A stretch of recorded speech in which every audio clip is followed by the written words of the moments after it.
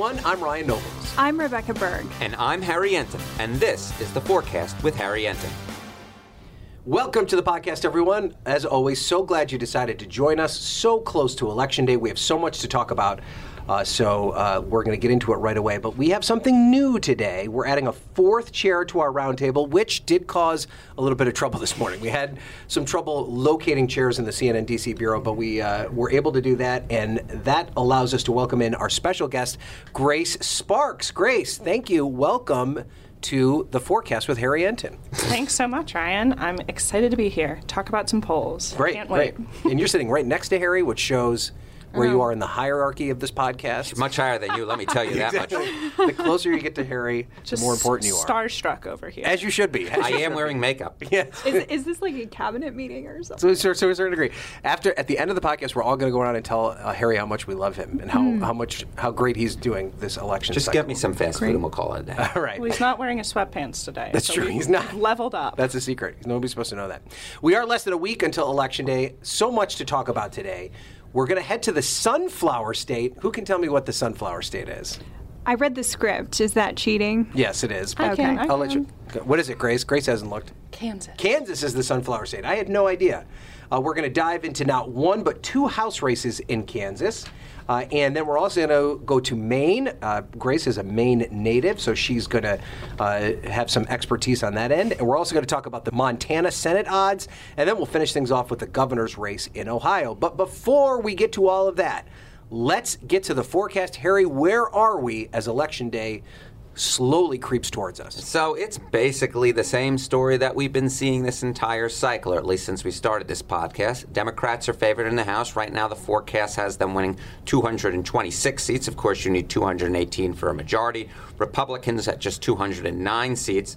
But, of course, there's a wide margin of error with that, and hopefully that'll shrink as we get some late data in. But right now, Democrats could win as many as 262 seats or as few as 203 seats. So wide margin of error, a lot of close races.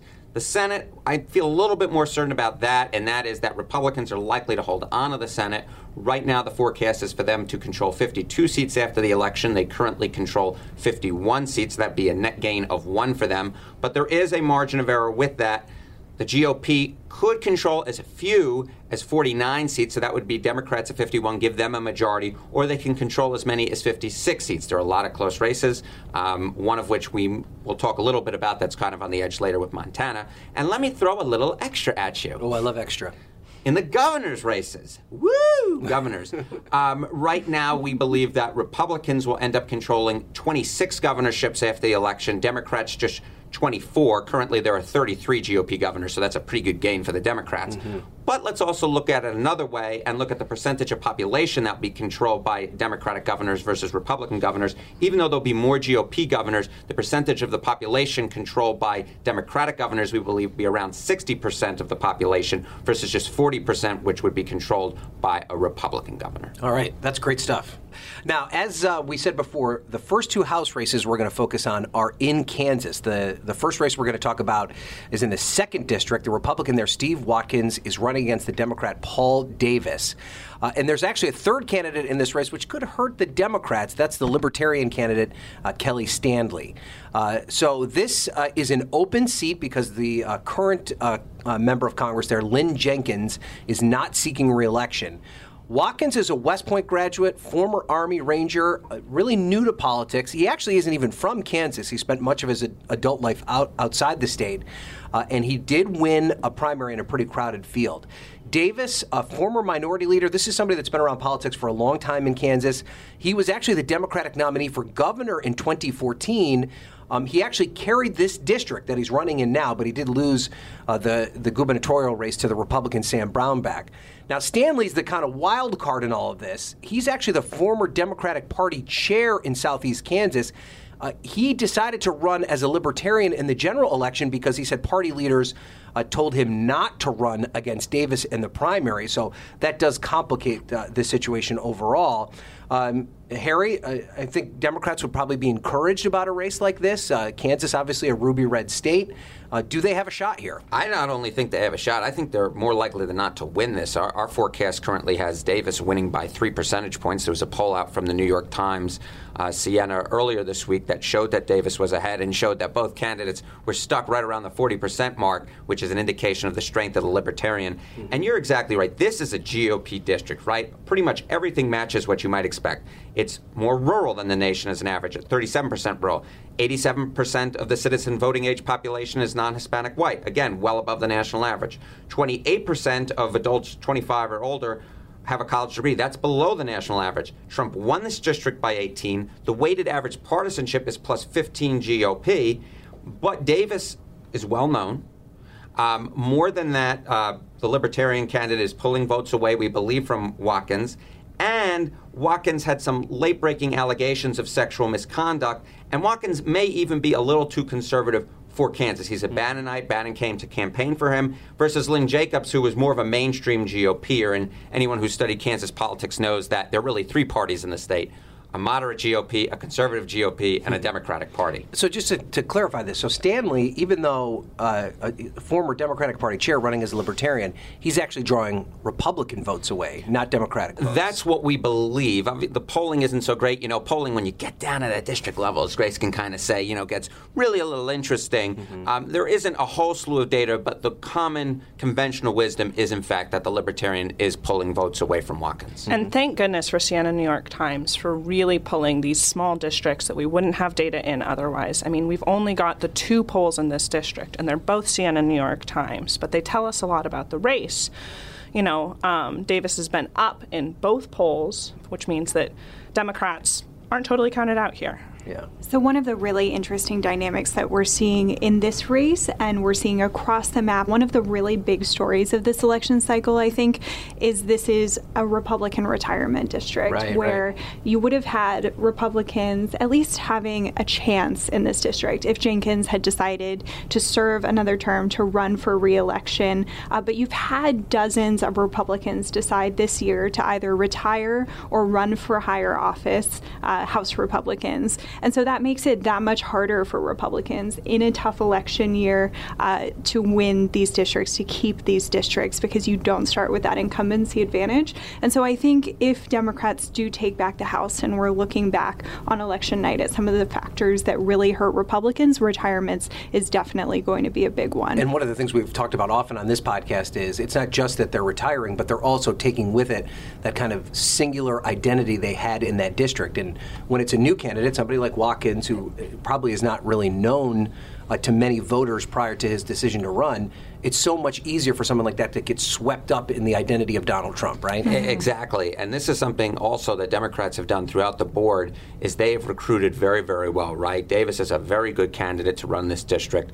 And we've seen Republicans, on the other hand, sometimes nominating people from out of state, or people who haven't been in the state very long. I mean, go to the West Virginia Senate race, which we'll be covering at some point in the near future, and you see that Patrick Morrisey in that race is from New Jersey. Yeah. What are you doing here? Spent a lot of time in Washington. Democrats want to localize the race, make sure that the candidates are well known so you can win in these ruby red areas. And I just want to do a quick plug for our colleague Manu Raju, who was out in this district this week doing some reporting on the race. He was in Lawrence, Kansas, talking to Davis and asked Davis about whether he would support Pelosi if he's elected. And Davis said he wouldn't, which is, I think, a very interesting dynamic, and also says a lot about how he's running this race. He's not doing the Beto running as a proud liberal sort of thing. He's running in the middle here. Right. And I don't necessarily think Manu needs more promotion. Don't you feel like Manu gets enough publicity? I mean, he is Manu Raju. He is one of the biggest stars at CNN. Yeah, that was, it probably wasn't necessary. That's okay though. Plug where you can. Yeah, exactly. We'll take all plugs. All right. The other Kansas race we're looking at is in the 3rd district. That's where the incumbent Republican Kevin Yoder facing off against Democrat Sharice Davids. Yoder, an example of someone who decided not to retire, is still running despite the difficult climate. He's also running with President Trump. He was endorsed by the president. He supported the tax overhaul bill. He's also supported efforts to repeal the Affordable Care Act. Davids is a lawyer, a former White House fellow. She is one of the interesting characters in this election, an MMA fighter. If elected, she'd become the first lesbian Native American congresswoman in history. Yoder has a significant fundraising advantage. In the latest financial reporting, he's bringing in close to $3 million, $2.7 million.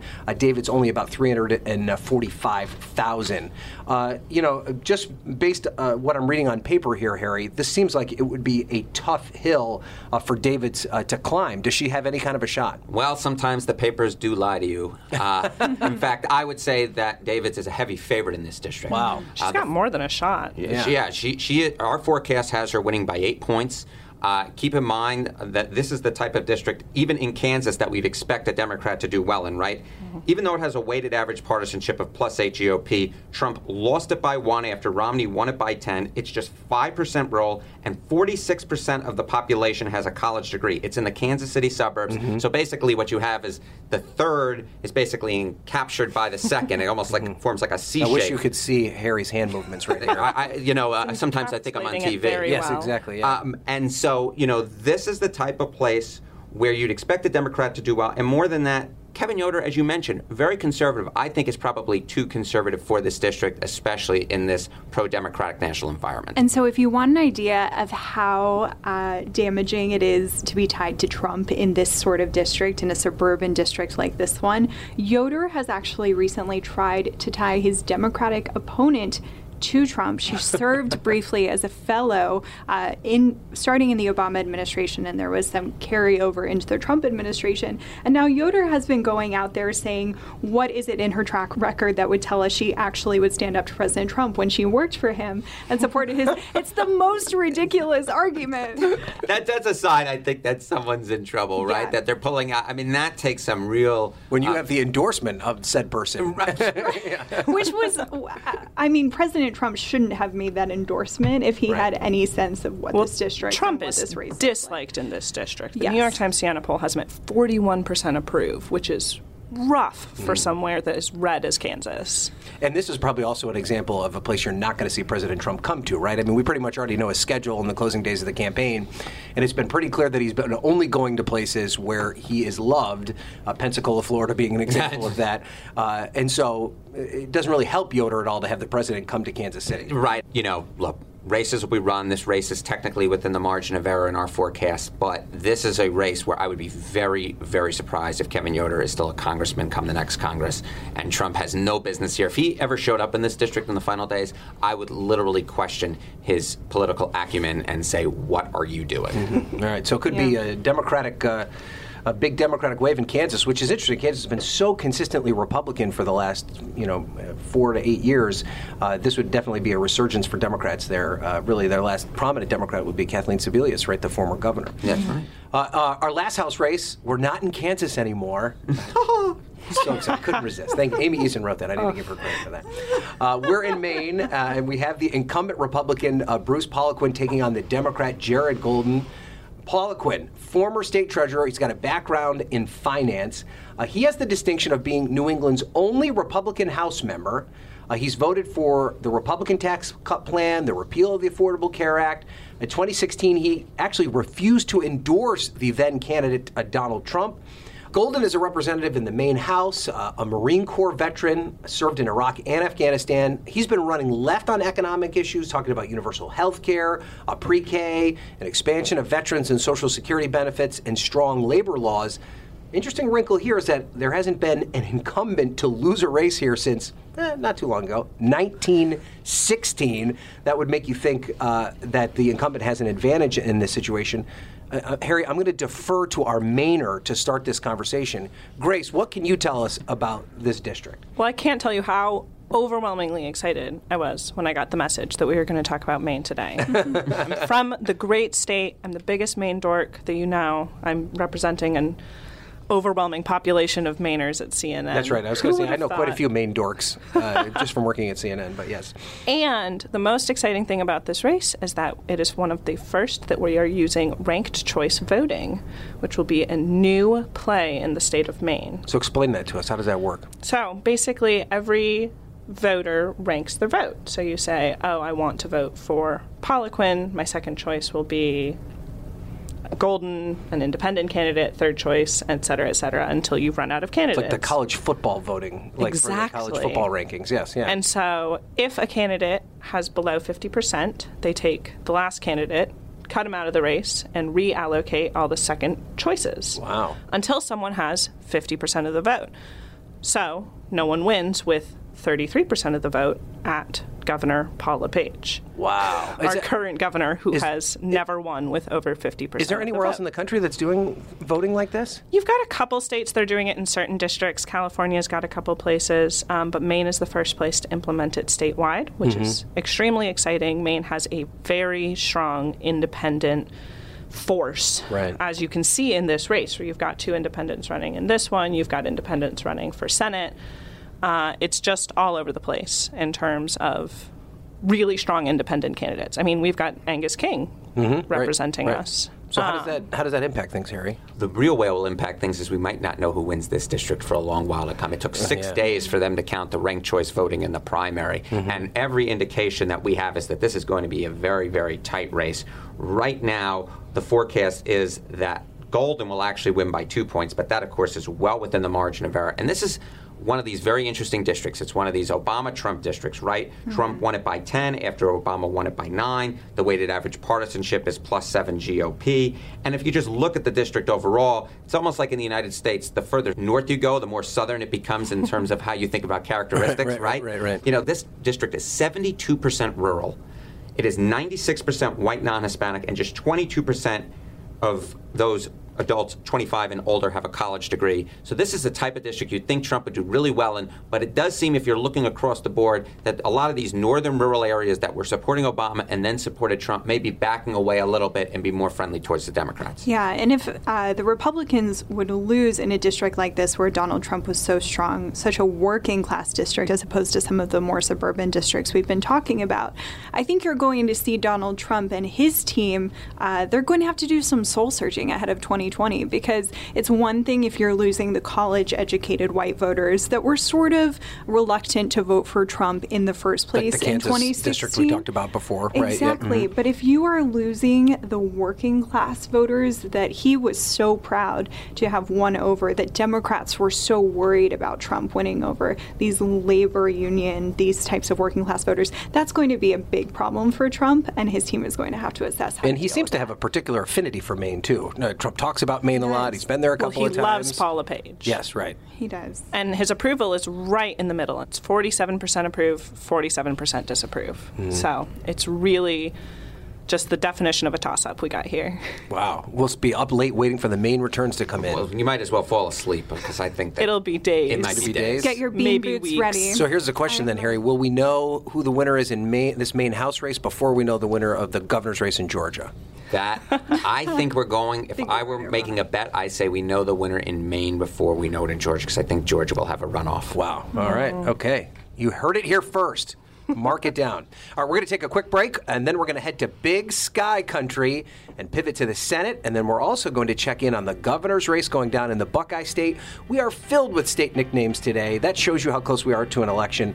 Stay tuned. That's up next.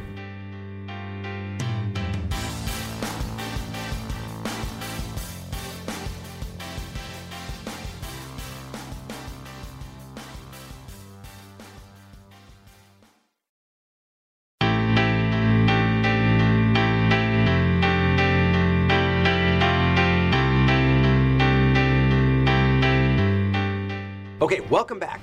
Harry, in our last episode, you briefly mentioned a couple of races that you've kept your eyes on, but we haven't really discussed. So let's take a look at them now. The first up, a really fascinating race in Montana. The Senate race there with the longtime incumbent, the Democrat Jon Tester. It seems like every national publication has done the story where they go out to Montana and they go out onto the farm with Jon Tester and talk about how he's resilient and how he's beaten back challenges in the past. He's taking on the Republican nominee, Matt Rosendale.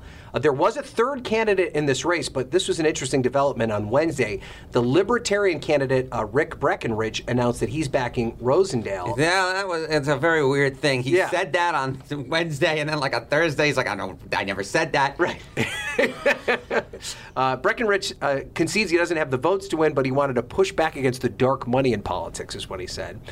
Tester running for a third term, most notably, and where Tester really got himself in some trouble, is when he helped to derail Trump's nominee to run the Veteran Affairs Department. Tester's the ranking member on the Veterans Committee in the Senate, and he was also a no on the Kavanaugh confirmation. So where you've seen some of these red state Democrats kind of pick and choose opportunities to support President Trump, Tester's kind of held firm on the Democratic side. Rosendale is the current auditor of the state. He's originally from Maryland, and he's had to fend off the accusations of being an interloper and a carpetbagger. We'll get to the forecast on this in a minute, but let's talk to Grace first about how difficult it is to poll a state like Montana. Just talk to us about kind of the complications involved with that. Well, so Montana is weird. And specific. Just a poll. It's not weird in general. Montana's a lovely place. Just a poll. Yeah. I'm sure it's beautiful. But it's got some pretty strict laws about who you're allowed to call and how much you can be fined for violating that. So it's much harder and, more importantly, very expensive to reach residents of the state. So we have very few polls there.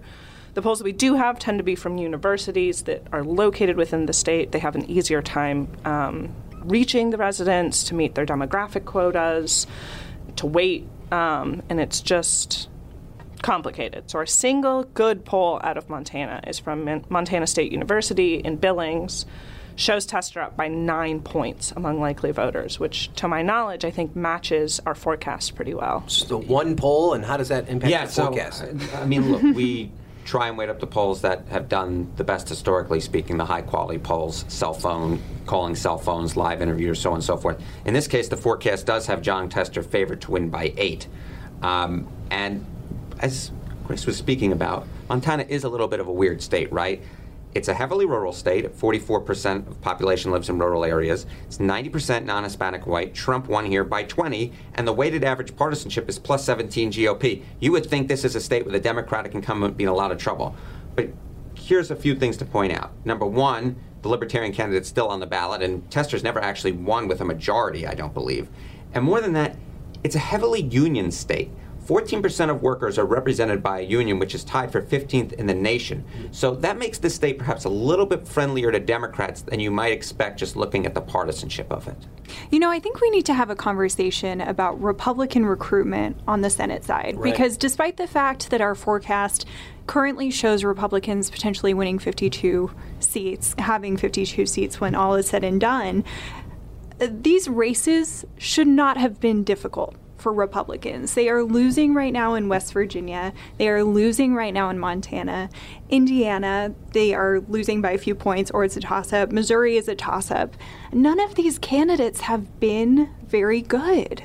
You look at Braun in Indiana. You look at Rick Scott in Florida is another example. Hawley has disappointed a lot of people in Missouri. And Rosendale, he had this obvious issue coming from Maryland. Republicans could have seen that Democrats would use the carpetbagger attack against him. And I feel like they've just made it so much tougher than it needed to be by not having stronger candidates in these states. And I'm fascinated by the fact that there weren't legions of Republicans lining up to run in some of these races. Right. You know, seeing an opportunity to run for the United States Senate in a place like Montana, where you could get a candidate up to speed in terms of name recognition without an enormous investment in terms of ads and getting that person out there. The fact that you've got to find somebody that's from Maryland really speaks to those recruitment efforts not being as strong as they could have been. Right. I think that's exactly right. And I think that this proves that even in this day and age where there's hyper-partisanship and that people are more than ever voting, straight up and down the ballot for one party, quality of the candidate still matters. And Democrats made a real effort in that. And Republicans perhaps couldn't get as many high-quality candidates on the ballot because of Donald Trump's unpopularity and the national environment being against them. And and I think in the past that's where Democrats have fallen short. Republicans seem to have put more emphasis on really quality candidates in past election cycles. Say what you will about Donald Trump, but he turned out to be a pretty good candidate, and that's one of the reasons he's president of the United States. Right, and frankly, I think this will also be a story on the House side as well. We've seen a lot of really impressive Democratic recruits. The party has refocused its energy on finding people who really fit the district, veterans, etc. I think this is going to be one of the really big success stories for Democrats. And so many cycle. of the best Republican members of Congress decided they just didn't want to do it anymore. Yeah. And just decided that they weren't. And can you blame them? Yeah, exactly. Well, Montana's very weird because you've got 49% approval for Trump in this poll, but you've also got approval of Congress, which is at a whopping 15% among Right. likely voters in the state of Montana. Which you think would be prime for a Republican Senate candidate to take advantage of. Let me once again reiterate, we mean Montana is weird electorally. We think Montana is a Very wonderful nice place overall, state. even though we've called it weird like 5 times. All right, finally, we're going to discuss the Ohio governor's race. The matchup here between the Democrat Richard Cordray running against the Republican Mike DeWine.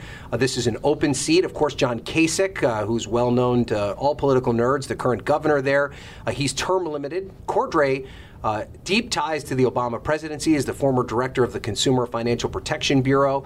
He's also a former attorney general of the state of Ohio. DeWine is the current attorney general. So this is attorney general versus attorney general. DeWine, also a former U.S. senator. This is going to be the second face-off between these two following the 2010 election for Attorney General. DeWine won that, but it was so close, 47.5% to 46.3%. This, of course, a pod exclusive because Harry does not publicly forecast governor's races, only for podcast listeners. Harry, give us the forecast for this race. I'm going to bore you, and right now the forecast is pretty much dead even. Dead even. I think there's Wow. 0.2 percentage points in the forecast differentiating these two candidates, and when it's that small, I'm not going to even tell you who's ahead. Look, Ohio, as Tim Russert once said, right, in 2004. This is a key swing state. Yes, Donald Trump won it by 8, but Obama won it by 3. The weighted average partisanship of the state is +8 GOP, but Democrats can do well. Sherrod Brown, obviously, is favored in the Senate race there. And look, if the Democrats can win here, then they'll probably control the governorship in every Midwest state that Obama won both times. And that would be the exclamation point on a Democratic resurgence this year in the Midwest after Donald Trump really broke through that big blue wall like a Kool-Aid man. So, can I tell you guys my favorite thing about this race? Yes, please. Has been the local media over and over again insisting that this is not a boring race. Here was a headline recently from Cleveland: Richard Cordray and Mike DeWine might seem boring, but the Ohio governor's race is anything but dull. And here is their supporting evidence. Cordray is a 5-time Jeopardy champion. Wow! And I had no idea. And he plays pickup basketball in his spare time. And DeWine is That's one of exciting. the longest serving public officials. So that's what makes this a very exciting race. Not the fact that it's dead even, the fact that he plays pickup basketball. So great. I love Ohio. I love the Midwest. I really do. It's continually fascinating to me how really Ohio is the ultimate swing state. And, you know, we've talked about this a lot in Florida about the chance that Floridians might split the ticket and a Republican might win the governor's race and a Democrat might win the Senate race or vice versa. This, it seems pretty assuredly that there's a real potential here, Harry, in Ohio that they really could split the ticket, that Sherrod Brown could go back to the Senate, but a Republican could win the governorship. I mean, if Sherrod Brown does not win this race, I will publicly apologize on this podcast. He's up by double digits in our forecast. He got an ad with his dog. I mean, he's winning this race. I mean, look, dogs are winners all the way around, whether they're small or big or medium size, male or female. I'm just a fan, but yeah. Hard agree.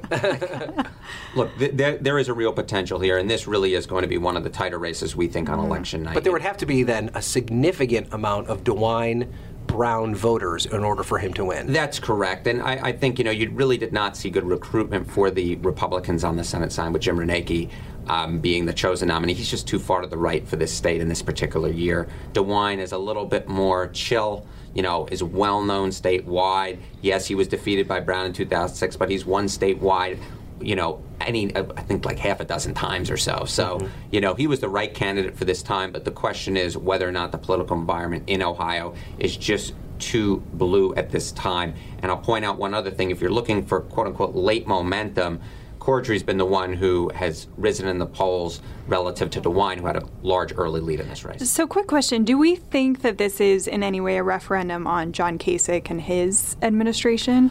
Not really. I mean, Kasich still has a high approval rating in the state. Of course, it's a very weird thing, right, where he is well-liked by Democrats, perhaps even more so than Republicans, depending on which poll you look at. Right. So, you know, Kasich's own Lieutenant Governor, Mary Taylor, was in the primary against Mike DeWine. And Taylor did not want the endorsement of John Kasich because that's how poisonous his brand is among Republicans.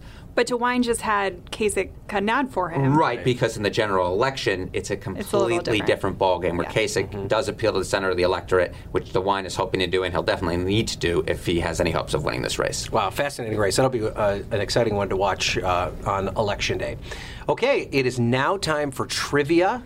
Last week was shameful. We were really bad. People on Twitter were yelling, said they were literally yelling at their phones, answering your question correctly, Harry. Rebecca and I struggled. Luckily, we have Grace here. Struggle. Oh, I'm not sure I'll be very helpful. Odds are she's smarter on these topics than Rebecca and I are. But hit us. Let's see if we can. Unlike Cordray, I would not be a 5-time Jeopardy. No, yes, certainly not. None of us would.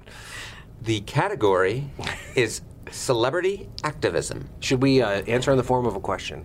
The answer is Alyssa Milano. That is incorrect. I believe it's who is Alyssa Milano. Exactly. Right. Very good. All right. Thank you, Mr. Beck.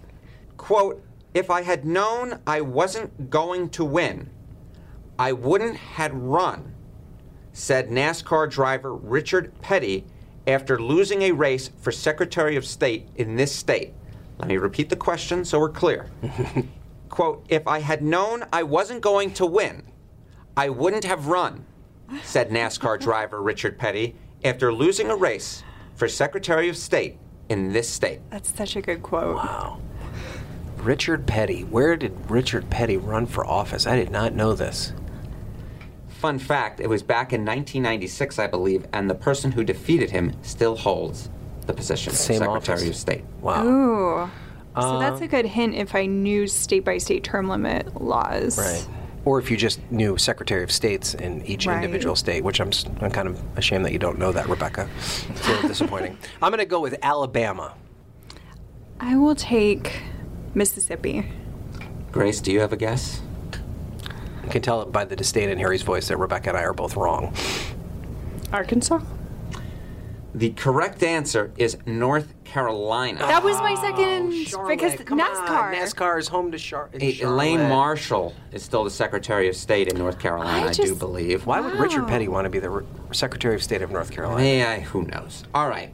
Fair enough. We're going to ask one more, and we'll see. Let's see if we can salvage this. If you can salvage this. I should have gone with my gut on that one. You thought North Carolina? Because of NASCAR. Yeah, that makes more sense. Yeah.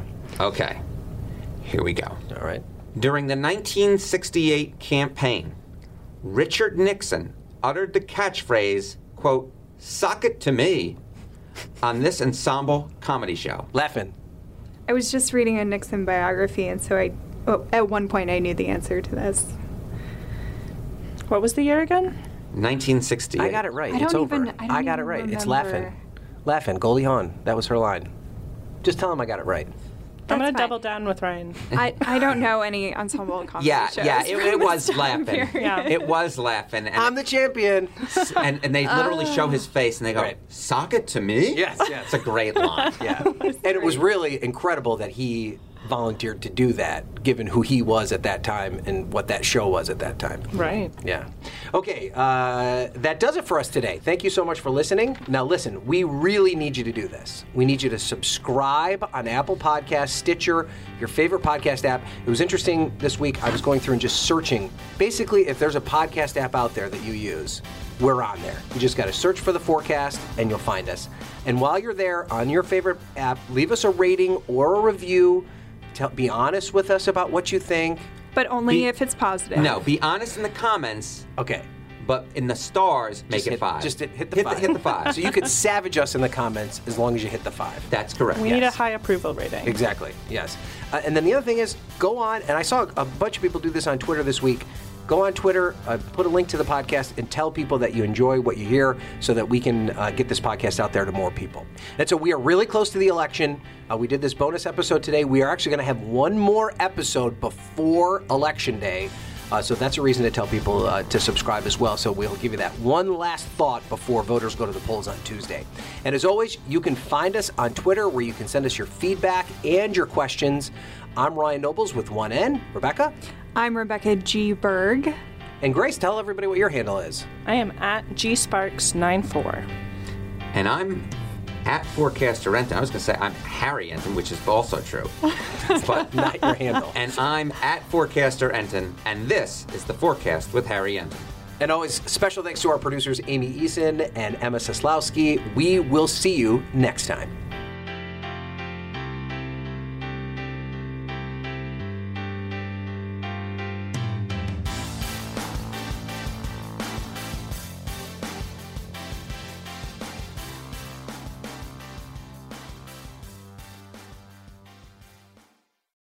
Quality sleep is essential, and that's why the Sleep Number Smart Bed is designed for your ever-evolving sleep needs. So you can choose what's right for you whenever you like. Need a bed that's firmer or softer on either side? Helps you sleep at a comfortable temperature. Quiets their snores. Sleep Number does that. Sleep better together. J.D. Power ranks Sleep Number #1 in customer satisfaction with mattresses purchased in-store. And now, save 50% on Sleep Number limited edition smart beds for a limited time. For J.D. Power 2023 award information, visit jdpower.com/awards. Only at Sleep Number stores or sleepnumber.com.